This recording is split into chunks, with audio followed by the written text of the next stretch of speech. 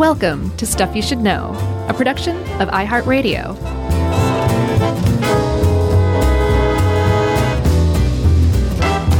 Hey, and welcome to the podcast. I'm Josh Clark, and there's Charles W. Chuck Bryant, and there's Jerry Jerome Rowland, St. Jerome herself, hanging out, and this is Stuff You Should Know.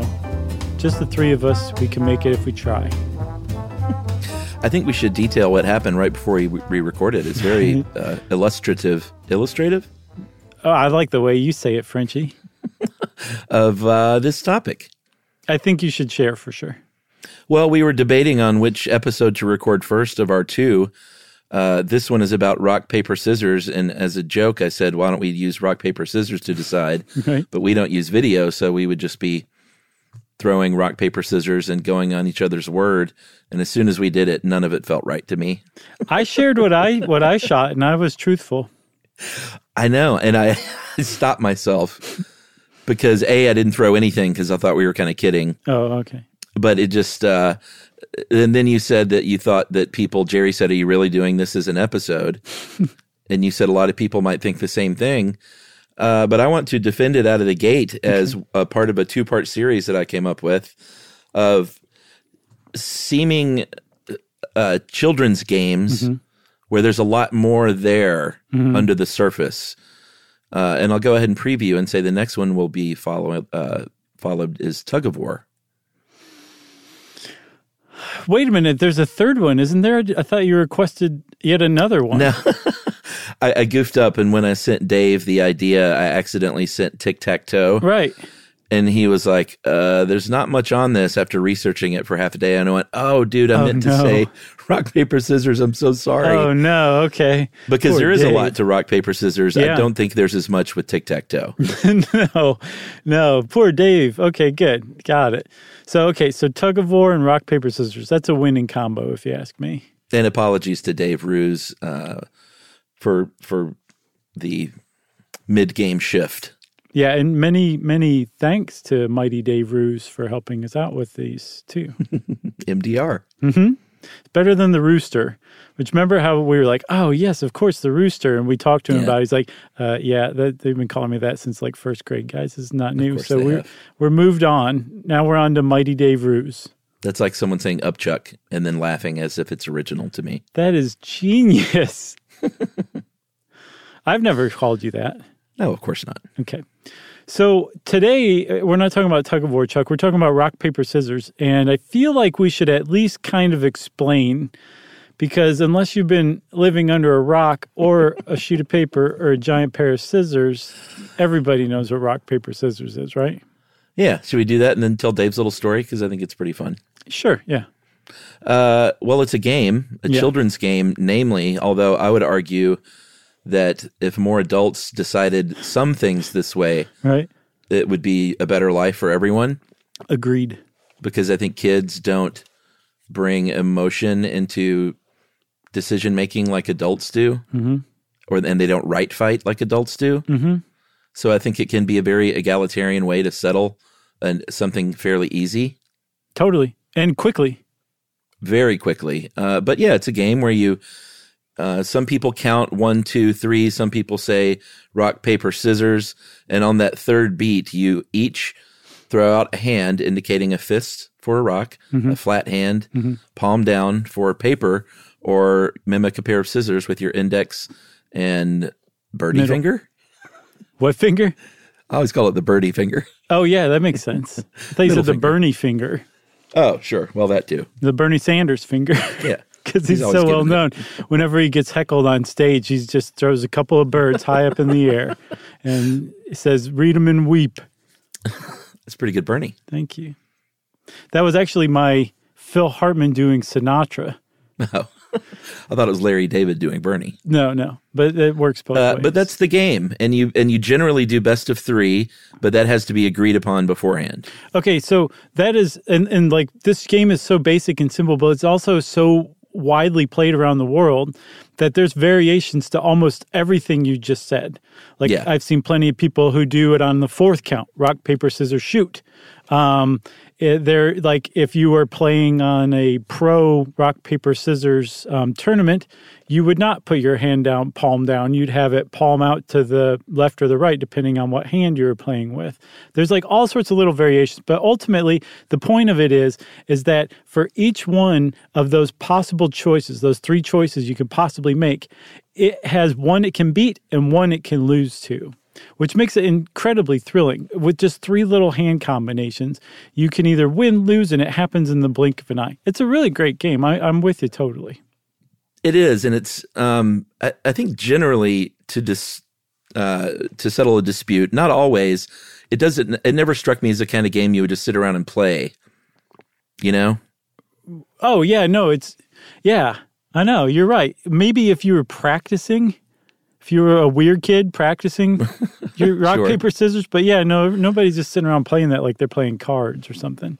Right, and it's between 2 people, because if you have more than 2 people, you'll probably go with an eeny, meeny, miny, mo, or an engine number 9. I don't think I've ever seen 3 people playing rock, paper, scissors before at once. I don't think you can. That's the whole point. I don't know. We should try it. I wonder if the universe would crumble around us. Yeah, but who would, like, you have to be matched up against a person, otherwise, I mean, I guess if 2 people did paper and 1 person did rock, you would eliminate that person. Mm-hmm. I don't know, maybe you're onto something. I might be. I feel like I've just kind of upped the evolution of the human species. I think so too. So you mentioned a story Dave came up with, and you're talking about settling disputes. You can also use it to make decisions too, especially if your name is Takashi Hashiyama, who was a Japanese electronic firm C-suite executive. I think maybe the CEO of one of those companies. And he used to like to use rock, paper, scissors to basically make important decisions when everything else was essentially equal. And he ran into the same thing in 2005, didn't he? Yeah, and I guess it worked out for him if he was a C-level executive, if that's a measure of success to you. Sure. But he was an art collector, and he had about a $20 million art collection of some very noteworthy artists, and was going to auction it off and said, should I choose Christie's or Sotheby's? They're both great, and I don't know what to do, so I'm going to make them play each other in rock, paper, scissors for the account. Yeah, because that's what Japanese electronics executives with $20 million art collections do. Yeah. They make other people play rock, paper, scissors for their own amusement. So apparently Christie's recruited a pair of 11-year-old twins, Alice and Flora, who were the twin daughters of the international director of Impressionist and Modern Art for Christie's. And the reason that they turned to these 2 11-year-old twins is apparently they were rock, paper, scissors dynamos. They played all the time, and they also understood the psychology behind it too. And it actually paid off in aces for Christie's turning to these 2. Yeah, because in the interview, I think the New York Times interviewed the girls, and Alice said, everyone knows you always start with scissors because rock is way too obvious, and scissors beats paper. And I kind of laughed at that at first, like that's such a thing a kid would say, but rock, there may be something to an adult being an aggressive move with the rock. Mm-hmm. There may be something to that. Mm-hmm. So that's actually what they did. They started with scissors on the day of the whole rock, paper, scissors playoff to see who would host this auction of this $20 million art collection. Christie's went with scissors, and just like the twins predicted, Sotheby's went with paper because apparently they thought rock would be too obvious. And they thought that Christie's would go with rock, so they went with paper, but instead Christie's went with scissors. And that actually demonstrates what you were saying earlier, that there's a lot more to rock, paper, scissors than meets the eye. Because, it's these twins' assertion that you would want to go with scissors every time first because the psychology of your opponent can be kind of relied upon. Other people say you would never want to go with scissors, and so on and so forth. And there's actually, game theorists that study this. There's a whole lot to this topic. So I guess what I'm saying is good idea picking this one, because I don't know if I ever would have. Well, what I did think was interesting is, and what would have been a funnier ending to the story, is that he didn't have them actually play the game with their hands. He had them each write down the Japanese word for rock, paper, or scissors on a piece of paper. And I thought it just would have been funny if they didn't know that little hitch. And like, Christie's had someone who spoke Japanese, Sotheby's didn't. Right. So they were like, you win by default. We forfeit. We don't know. But yeah, it's, I think there's something about the simplicity of it that just, in the future Tug of War episode, that just grabs me. Because when you start talking game theory, and we'll get to that, it's, I've wanted to do an episode on game theory forever, but it's just, it breaks my brain a little bit when you really get into it. Yeah, I think it's made up. So I think this might be a good way to just satisfy that. Good thinking. These two topics grab you and say, let's play. As far as where this came from, of course, anything like this, people are going to say came from ancient Egypt, because you can look at almost any mural or set of hieroglyphics and say, this is what I think they were doing here. Right. It's very vague. Hey, wait, I think that one's giving me the bird. And I think that's kind of what happened with the Beni Hassan burial murals, right? I don't know. I think that the scholars typically agree that they're doing something like what's called a finger flashing game. That there's something like that. It's not rock, paper, scissors. I don't believe scissors were invented yet. Right. But that doesn't mean, as we'll see, there's a lot of other games that aren't rock, paper, scissors. They don't have to be rock, paper, or scissors. You can kind of substitute just about anything for your hand gesture. And it's possible they were playing that. I think what keeps it from being definitive is that there's nothing in like that we've figured out from transcribing hieroglyphics using the Rosetta Stone that said, hey, you guys of the future really missed out playing this finger flashing game that we didn't bother to really put down, but it's definitely the predecessor of rock, paper, scissors. There's nothing like that. So it's just kind of like, it's possible it goes back that far. Yeah, and I couldn't, I looked like Dave did to try and find a picture of that specifically. And there were a lot of pictures of this mural or set of murals, but I saw a lot of wrestling. Yeah, there's a lot of that. A lot of wrestling going on, a lot of gaming type stuff, but I could not find the specific finger flashing game.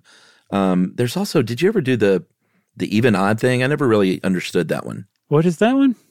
When you throw, you like go 1, 2, 3, and you throw 1, 2, or 3 fingers. For what? To decide something. It's a finger flashing game. Oh, okay. So it's basically like what we're talking about. It's basically the Dollard's version of rock, paper, scissors. Well, I don't know. It may be regional. Like they did it on Seinfeld, I remember. And it's like evens or odds. But I never, no one I knew ever did that. No, that's odd. Or it may be old timing too, because I remember movies in the set in the 50s and 60s. I feel like they did that some too. That's very weird because I mean, by that time, from what I can tell, rock, paper, scissors had made its way to the United States from Asia. And, sure. and had been around for a while. So why would you go from rock, paper, scissors to something as boring as, 1, 2, or 3 fingers? I don't know. And I think the thing with that game is you call even or odd beforehand, and then you put the two hands together, and whichever wins. Does that make sense? I'm probably explaining that poorly. I think that deserves its own episode. Like you would say even, I would say odd. We throw fingers. I throw 2, you throw 1, and that's odd, so I win. Does that make sense? Oh, if you add them together, it's odd. Yeah. But then if you added any odd to any even, wouldn't it always be odd? Well, if we both did ones, that would be even. Oh, yeah. But if I threw 4 and you threw 5, that would be odd. I think it's only 3 fingers. Okay. Huh. That's really interesting. You don't remember that from Seinfeld? It's when they were trying to decide on Elaine moving into one of their apartments or selling an apartment or something. No, I can't remember. I genuinely don't. Oh, well. I feel like I've slipped into an alternate reality here. But back to ancient Egypt, we agree that they either may or may not have, but if you go to China during the Ming Dynasty, they definitely played some sort of iteration of rock, paper, scissors. Yeah, it was called Shushi Ling, and it appears in print. It's like what I was saying the Egyptians didn't do. The 17th century Chinese in the Ming Dynasty did that. They wrote history books and they said, we've been playing this game called Shushi Ling, a finger flashing game, for at least 1,000, 1,400 years, maybe even longer than that. And so that is definitively like what we kind of understand as rock, paper, scissors finds its root, if not in ancient Egypt, at the very least in ancient China. Right. And then, of course, that made its way to Japan. And they had a sort of a collection of hand-throwing games called Sensukumi Ken. Very nice. Which means ken is fists, san or san. Is it san? Yeah, san. Is three or three ways, and sukumi is deadlock. And Dave found a pretty fun translation of Sensukumi Ken that is three are afraid of one another, which I think is kind of beautiful in its simplicity. I love it too. So we have like a delineation where these things started in ancient China, made their way to Japan. Japan said, I really like these. Let's make a bunch of different games. And one of them was called Mushiken, which is pretty awesome. And it demonstrates how it doesn't have to be rock, paper, or scissors or just 1, 2, or 3 fingers.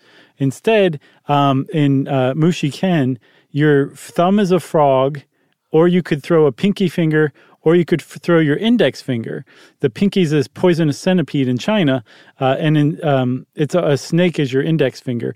And by the time it made its way to Japan, the centipede had been translated apparently incorrectly into slug, because Chinese and Japanese share the same characters, but often they have completely different meanings. So in Japan, it was a slug instead of a centipede. Right. And in that game, frog beats snake. Mm-hmm. Snake beats centipede or slug, and centipede beats frog. Right. Or slug beats frog. Yeah. Doesn't make as much sense. Snake would beat frog, I would think. I think snake would beat all of them. Unless that centipede sneaks up behind the snake, you know? Yeah, but that's the thing. I mean, it doesn't work unless you've got one you can beat and one you can lose to, you know? That's right. And then there was another version called Kitsune Ken. And this was a two-handed game, and I guess it's just a little more complex. You did a supernatural fox, a village leader, or a hunter. Fox beats village leader, leader beats hunter, hunter beats fox. Yep. That's as the old saying goes. That's right. But we know that it didn't start anywhere besides China and then move its way to Japan and then eventually make its way to America. We know that we got it here in America from Japan, or possibly Chinese immigrants, because as late as the 1920s, 1930s even, I believe, if you read Western literature, Western reporting that mention this stuff, you'll find that the author feels compelled to explain what's going on and what the rules are with one of these Sensukumi Ken games that they're describing, which clearly demonstrates that a Western audience wouldn't. You couldn't just say the kids were playing rock, paper, scissors and leave it at that. You would have to explain what they were doing and explain the rules, because the Americans hadn't come across this yet. Right. And in the late 1800s, Japan was literally playing a game that looked exactly like rock, paper, scissors called John Ken Pon. Yes, which they still play. I quizzed Yumi about this, and I was like, did you ever play any Sensukumi Ken games? And she's like, no. I was like, what about Kitsune Ken? No. It's like, what about Janken Pon? She's like, Janken Pon, of course, and just started playing with me. So they definitely play it still. That's nice. Who won? She won. So she did it, and I thought this was interesting too. Remember how you were saying, like, you when you throw on the third one, and I said, well, some people throw on the shoot, like they go rock, paper, scissors, shoot. When she does it, she said that as a kid, she and her friends would say ja kapon, and then would throw it on the po, but there was still 4 hits to the fist. You were hitting the palm of your hand with your closed fist that you were going to throw the sign on, still hitting it 4 times, even though there's 5 syllables in there. I thought it was interesting. I've seen 4 more universally than I've seen 3. Yeah, I think we did it on the third, and I definitely hit the other hand when I did it. I wouldn't just throw it out in the air. Yeah. Almost like there's a platform or a stage or something for it. That's right, a little hand stage. Should we take a break? Our first break of the new year? That's right. Will we come back? We'll see.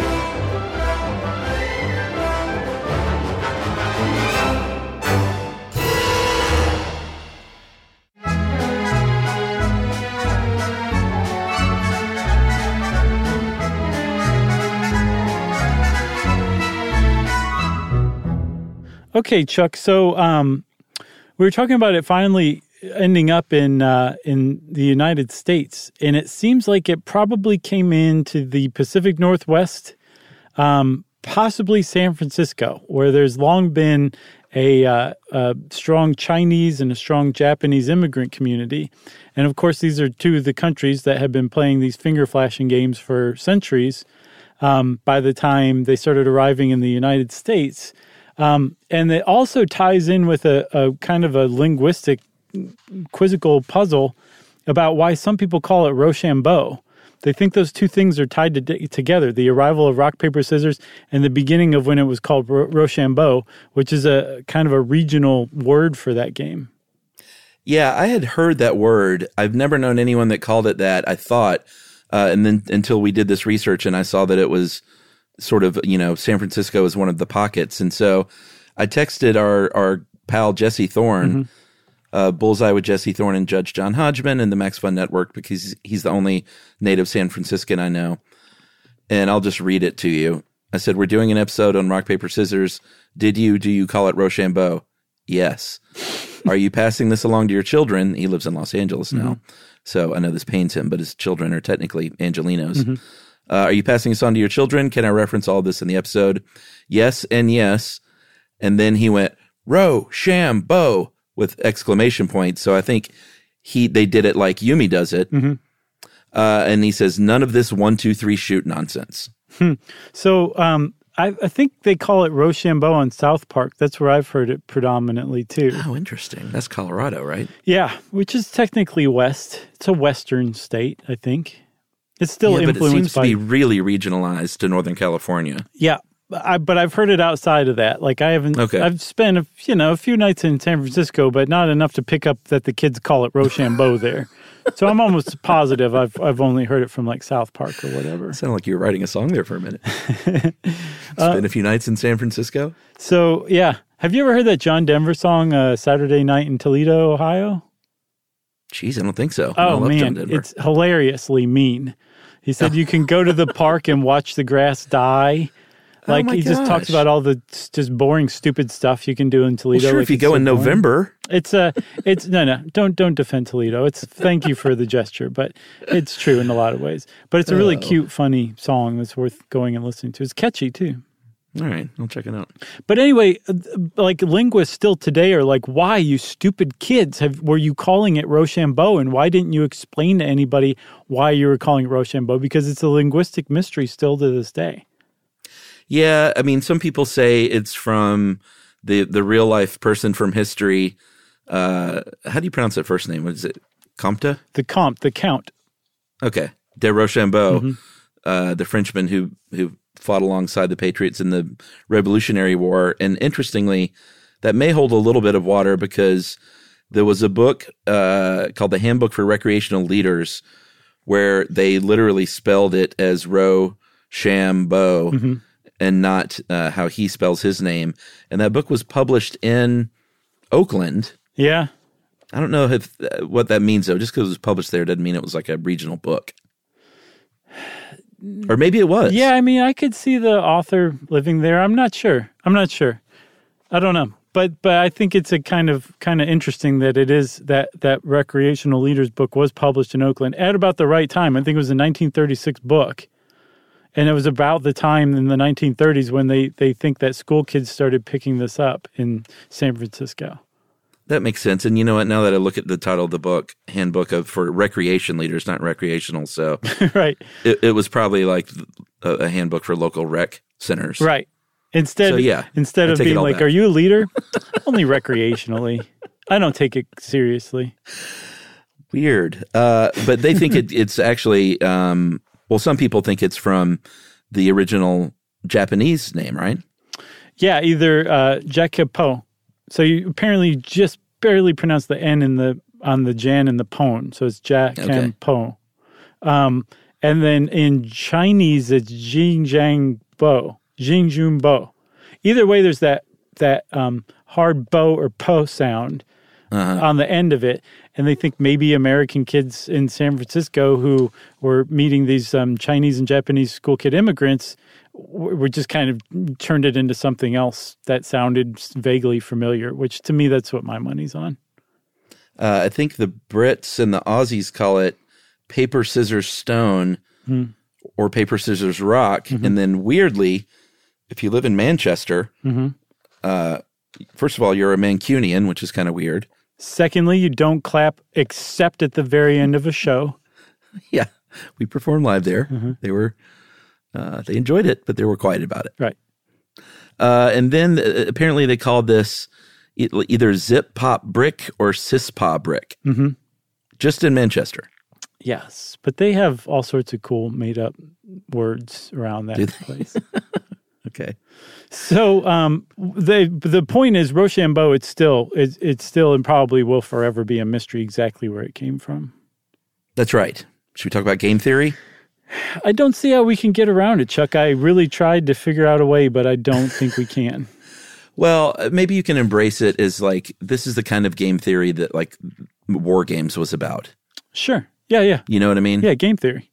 At its most basic level, we're talking in this case about the Nash equilibrium or a Nash equilibrium, and that's from John Nash of A Beautiful Mind fame. And sort of the simplest way to say it, Dave found a pretty good definition, which is a set of strategies, one for each player, such that no player has an incentive to change their strategy given what the other players are doing. In other words, it's a game where you reach an equilibrium because there's no strategy essentially that will get a better outcome. Right. Well, yeah, well put. And like equilibrium is a really important term because it's a kind of a, even though you're in an adversarial situation where you're competing against somebody, it also has a sort of like cooperativeness that naturally trickles up from that gameplay. And there's not a pure Nash equilibrium in rock, paper, scissors. In the Prisoner's Dilemma, which is a famous game theory kind of thought experiment, there's a pure Nash equilibrium where it's like this one choice is the thing to do. It's not quite the case in rock, paper, scissors. Instead, what happens is that if you eventually choose if your strategy is to choose doing each rock, paper, scissors 1/3 of the time, 100%, you can plan on over the course of hundreds of games to finally shake out to winning 33% of the games. And that is the best you can hope for, so long as everybody else is cooperating or acting rationally throughout the whole thing. But that's called a mixed Nash equilibrium, and it doesn't really count. There's a lot of problems with applying or trying to apply a Nash equilibrium to rock, paper, scissors. Yeah, I mean, humans play it, and when they play it, they do 2 out of 3 usually, or just 1. So you're not doing it hundreds of times to let this play out. And also, humans are humans. So we have instincts. We have psychological tendencies at play. We have biases, unconscious and conscious biases, even with a silly game like this. Right. And that one thing like might be better, even though one really isn't. Like they all have an equal chance of equally losing or winning. Right. So the Nash equilibrium, I mean, it applies. It's not like you just can't make sense of it in the terms of rock, paper, scissors. It's just as far as explaining a rock, paper, scissors strategy goes, it's not your best strategy because the best you could hope for is to win 33.33% of the time as long as you stuck to your guns and played that's 1, 2, 3 every single time. There's another strategy called a conditional response that they've studied that actually produces a winning like an overall winning score 10% more often than a Nash equilibrium will. Yeah, so this came from a study in China in 2014 where they did kind of the largest study on rock, paper, scissors ever done, where they got 360 students, divided them up. They each had to play, I think, 300 rounds apiece. Had so to is the operative word. A lot of rounds of rock, paper, scissors. And the pattern they discovered, the conditional response was, as humans, we instinctively, and it makes sense, we instinctively stick to something that wins, and we change it when it loses. So if you lose on paper, you're probably not going to go throw paper right again afterward. And if you win with rock, you're instinctively going to want to at least throw rock as the next one. And this played out in the experiment. Yeah. And so with that, they found that the conditional response, you can actually, if you use that strategy where if you win with one thing, throw it again the next time. If you lose with one, switch to the next one. And apparently also people follow the pattern depending on how you say the name of the game. Like if you call the game rock, paper, scissors, if you switch in a conditional strategy, you will, if you lose with scissors, if you lose with rock, you'll go to scissors. If you lose with scissors, you'll go to paper. Like you'll follow the pattern of the name of the game too, which is pretty interesting. But I think you flop that, but yeah. Rock, paper, scissors. So you lose with rock, go to paper. Oh, you're right. You're right. But I think everyone gets it. Okay. So you don't want me to just start over and completely explain again? No, okay. I don't think we need to retake that. So, but all that combined kind of really points out how humans aren't rational actors and we don't pick things at random and we do kind of fall into patterns. And that can be kind of used to your advantage if you're like really paying attention to this kind of thing, depending on who you're playing with. Well, yeah. I mean, if you want to follow that model and technically give yourself a statistical advantage, you would know what they won or lost with, obviously, and then what their instinct to follow would be, and then you would combat that then with the appropriate gesture. Right. But here's the thing. It's a fast game, and part of the reason this game works is because you don't sit there and go, all right, let's think about what we're going to do here, and let's throw on 5. Like, you just go quickly, so you got to be really, really fast to, I think, remember what they did or see what they did, remember what's next, then combat it in that second, I think. Right. Like to consider your opponent's psychology in that fast of a time span, like gifted is the word I think you're looking for. I think so. Or maybe professional. And should we take a break? Sure, let's take a break. All right, because people do this, maybe not for a living, but there are tournaments, and we'll talk about that right after this.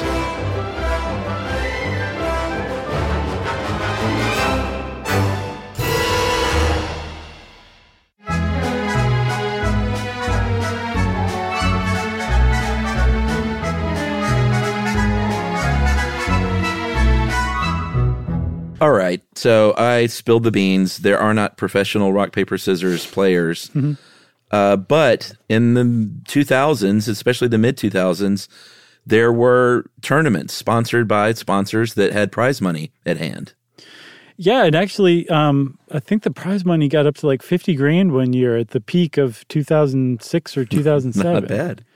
Yeah, it's not bad for playing rock, paper, scissors. And one thing that we should kind of preface this with when we're talking about the world of professional rock, paper, scissors players is that it is a really facetious, tongue-in-cheek, self-satirical world.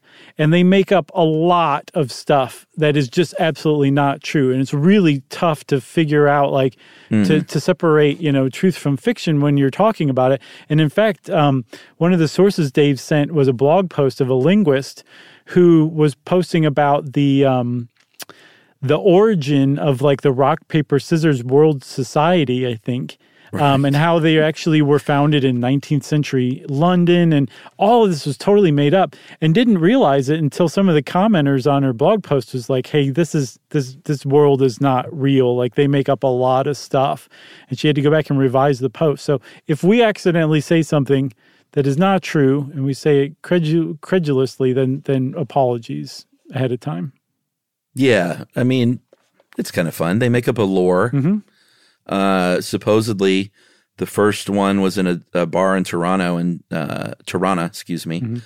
2002. But whether or not that's lore, like once the media starts covering something and Bud Light starts sponsoring it, then it is a real thing. And that's exactly what happened. And, they would make up fun names. Sean Wickedfinger Sears was one of the players. Unless that's completely made up. But it was all very tongue-in-cheek. Yeah.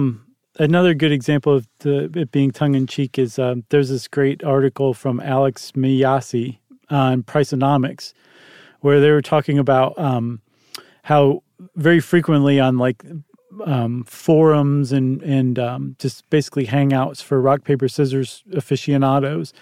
They'll mention the book The Trio of Hands by Wojciech Smalcowa. Mm-hmm. And that it's basically like the Bible about rock, paper, scissors and, wisdom about rock, paper, scissors. And I've seen that Smalcowa is compared to Lao Tzu and he was just this great rock, paper, scissors kind of champion, I guess. And savant. This person is totally made up. The book is made up. None of it exists, but yet you'll find it everywhere. So it's almost like they wove this kind of alternate universe, hilarious alternate universe, to kind of make rock, paper, scissors more important than it possibly could have ever been. Yeah, and see, now I'm looking at these pre-planned throws and wondering if this is all a joke too. I don't think so, because they actually make sense. And I was watching one of the tournaments, and they were doing it like that. Okay. Well, the idea is that you can't just stroll in there as an 11-year-old girl and say, rock is obvious, so you always start with scissors. That's playground level stuff. So apparently the pros in the tournament will, sort of like an NFL team, will pre-script their first drive a lot of times. Mm-hmm. On offense and just go with these plays, and then they start calling the plays by gut or whatever. They have eight preset gambits that they are going to play, and I guess they mix them up. I mean, obviously, not everyone's playing the same order. Oh, I'm sorry. So I think these are real, but I'm not sure they're real. I thought you were talking about the actual way that you're supposed to hold your hand. Oh, no. We'll talk about that in a second. These gambits, I don't know. It makes sense. It makes sense. They got great names. Yeah, for sure. Should we tick through these? Yeah. There's the Avalanche, which is rock, and rock, right? Of course. I love it. What about the Bureaucrat? The Bureaucrat is paper. That makes sense. We have Scissor, which is the toolbox. Yeah. I like this one. Fistful of Dollars. Paper, rock, paper. So it's like you got money sticking out of each side of your hand, your fist. Okay, I like the scissor sandwich, paper, scissors, paper. Yeah, and the point is like if you are playing and you kind of do your three tries out of this, because you play best 2 out of 3, and then in a tournament that best 2 out of 3 is so it's game and then match. So it's best 2 out of 3 games and then best 2 out of 3 match. So I guess you could play a whole game with just one of those gambits, depending on as long as there's no draws. Right, but what you were talking about earlier with the way they do it, it is different. And you mentioned it at the beginning of the episode. When you throw paper, you don't turn your wrist and go palm down. You just go straight out like you would rock or scissors with your hand. Because if you were really, really, really fast and intuitive, you could technically probably see someone moving their wrist in such a way to give yourself a slight advantage on paper. Yeah, your biggest tell is if you're throwing paper and you're throwing your paper horizontal, so palm down. Mm-hmm. Look at your elbow when you're doing that. It's off to the side. Now throw paper with your palm to the side, right, like vertically. Your elbow's still at your side. So you would be a chump to try to throw it palm down because your elbow's going out and they'd be able to see it every time. That's interesting. I can throw it with my elbow at my side. Really? Sure. I mean, I can, but it looks like I don't have use of my shoulder any longer. I mean, I guess I could do it like that. And if I were playing for $50,000, I would do it like that. But it's much easier to just throw the paper sign vertically. And then the point of it all is all of it comes from that one rock fist. So you've got the rock, and then you stick out all 4 fingers. You've got the paper. You stick out just your index and birdie finger. You've got the scissors. But it's all generally the same thing. And the motion is just in your fingers rather than your whole hand and maybe your elbow. Right. And they programmed a robot to actually be so fast that it could see these micro moves. And this robot was perfect. There's no way to beat this thing. If you watch a YouTube of just Google or put in YouTube a robot, I almost said tic-tac-toe, Rochambeau. And this thing has a high-speed camera, and it can see their little micro move, and it can change their thing so quickly. It's kind of a frustrating watch, actually, right? Because they're doing it really fast, and the robot just wins every time, no matter what the person does. Yeah, because it's cheating. It's watching that movement and then throwing the sign that's going to beat it. So there's actually human players, like you were saying, who say, people have tells. You can see what they're going to do, and again, that all of it happens way too fast for my puny brain to keep up with, and throw a sign that's going to beat what I think they're about to do. But there's been studies that suggest that actually we do pick up on what other people are going to throw, and that a lot of times that probably explains draws, that we're actually mimicking them. There's something called automatic imitation, and they think that it has to do with the fact that we have a complex of mirror neurons, which we've talked about years and years and years ago.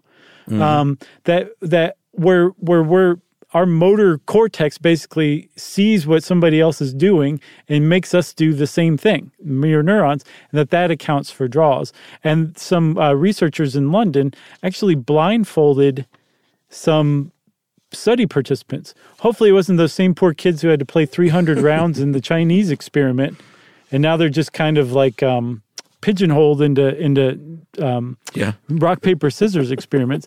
Hopefully a whole new batch of people. But they blindfolded some of them. And the blindfolded ones, if both participants were blindfolded, they had a draw, both through the same sign like 33% of the time. But if one of the participants wasn't blindfolded, the draws went up to like 36%, right?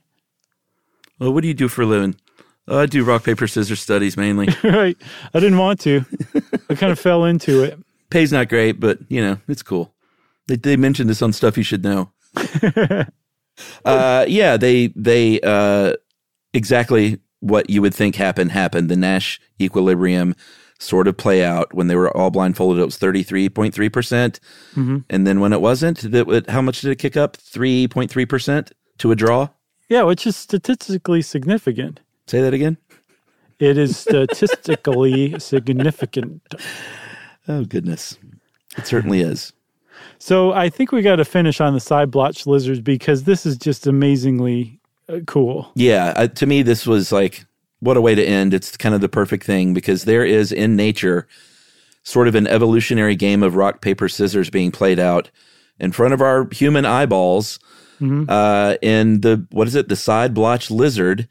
Mm-hmm. Because there are three varieties with the color of their throat. The males have either an orange, a yellow, or a blue throat, and each of them have their own advantages and disadvantages, which we're going to go over, but none of them have won out over time as far as evolution is concerned.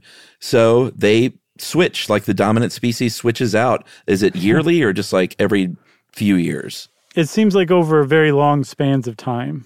Right. It plays out because there's not one advantage over the other. And I just think this is super awesome. Yeah, because just like in rock, paper, scissors, one can defeat the other, but is defeated by the third one and vice versa. So in this kind of evolutionary game of rock, paper, scissors that these lizards are locked into, orange-throated ones are dominant over blue-throated males. But yellow-throated males are dominant over orange-throated males, and blue-throated males are dominant over yellow. So each one has a foil and one that it can conquer, which is not so amazing. But with orange males, they're super dominant. They're super aggressive. They defend their territory to the death.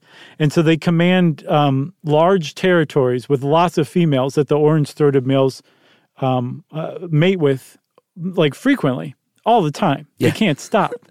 Yeah. So you would think, well, then why wouldn't the orange-throated males have taken over and there only be orange-throated males? My friend Chuck is going to explain that part. Are these the yellows? Yeah, I think the yellows. Okay. You got your yellow-throated males. They are, well, I think it's interesting. It's sort of like a picture of humans in a way. Mm-hmm. You have the orange-throated. I think we should mention the blue-throated. They have smaller territories, but only one female, and they all work together to get things done and to defend against attack. So these are two really different societies. And then you've got your yellow throats. Right. They don't have any territory. They are mercenaries and rogues. They don't have any females to call their own, but their evolutionary trait was they evolved to be able to sneak into enemy territory and secretly mate with the females. Right. So for the yellow ones, if the orange ones are dominant, that's good for a yellow-throated male because there's plenty of territory and plenty of females to sneak in and mate with. And so over time, the yellow-throated males start to outnumber the orange-throated males because they've snuck in and mated with so many of the orange-throated males' mates. Pretty awesome, right? So the orange numbers shrink and the yellow numbers grow up. But the yellow tend to be shrunk. The numbers are shrunken by the blue because the blues cooperate with one another to defend other blue-throated males against yellows that sneak in. And so blues do best when I think there's a lot of yellows. Yellows are most successful when there's a lot of oranges because they can sneak in. And then orange does best when there's a lot of blues around because they're defending the orange's territory inadvertently from those sneaky yellow guys. That's right. And I think the perfect end of this is in, 100,000 years, they'll go to study these and they will just see a wasteland of orange, blue, and yellow-throated males dead on the ground with all the female side-blotch lizards standing there having figured out how to reproduce without sex from males. That's right. I think that's a Grimes song. It might be. You got anything else? I got nothing else. Well, everybody, that was Rock, Paper, Scissors. And again, good pick, Chuck. Thank you. And thank you, Dave. If you want to know about Rock, Paper, Scissors, go play some Rock, Paper, Scissors or Jacques-Campo or whatever you want to call it. And in the meantime, I say it's time for listener mail. I'm going to call this funny mispronunciation. So we got to cover this because we got a lot of emails about that. Oh, yeah. Cookie. Most ever. Hello from Smithers, BC. I'm a big fan, guys. Can't get enough random knowledge squeezed into my brain. Even bought myself your Trivial Pursuit game for Christmas. Very nice. Which hopefully will be back on shelves soon, by the way. End of January, I think they're saying. Okay, great. I had a good laugh the other day listening to the Cookies episode. I think it was Josh.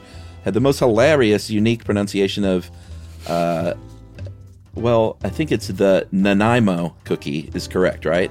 Yeah. What did you say? Nanaimo. Oh, okay.